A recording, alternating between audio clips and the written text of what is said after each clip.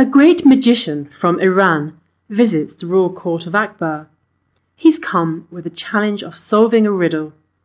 The riddle begins the tiger statue has to be removed from the cage without touching the tiger or touching the cage.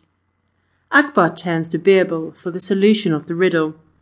Another court member, Sukhdev Singh, being jealous of Birbal, asks King Akbar to get a chance for the solution to the riddle, so that he too can get some name and fame. King Akbar readily agrees. Sukhdev Singh puts one of the best magicians from India to solve the riddle placed by the magician of Iran.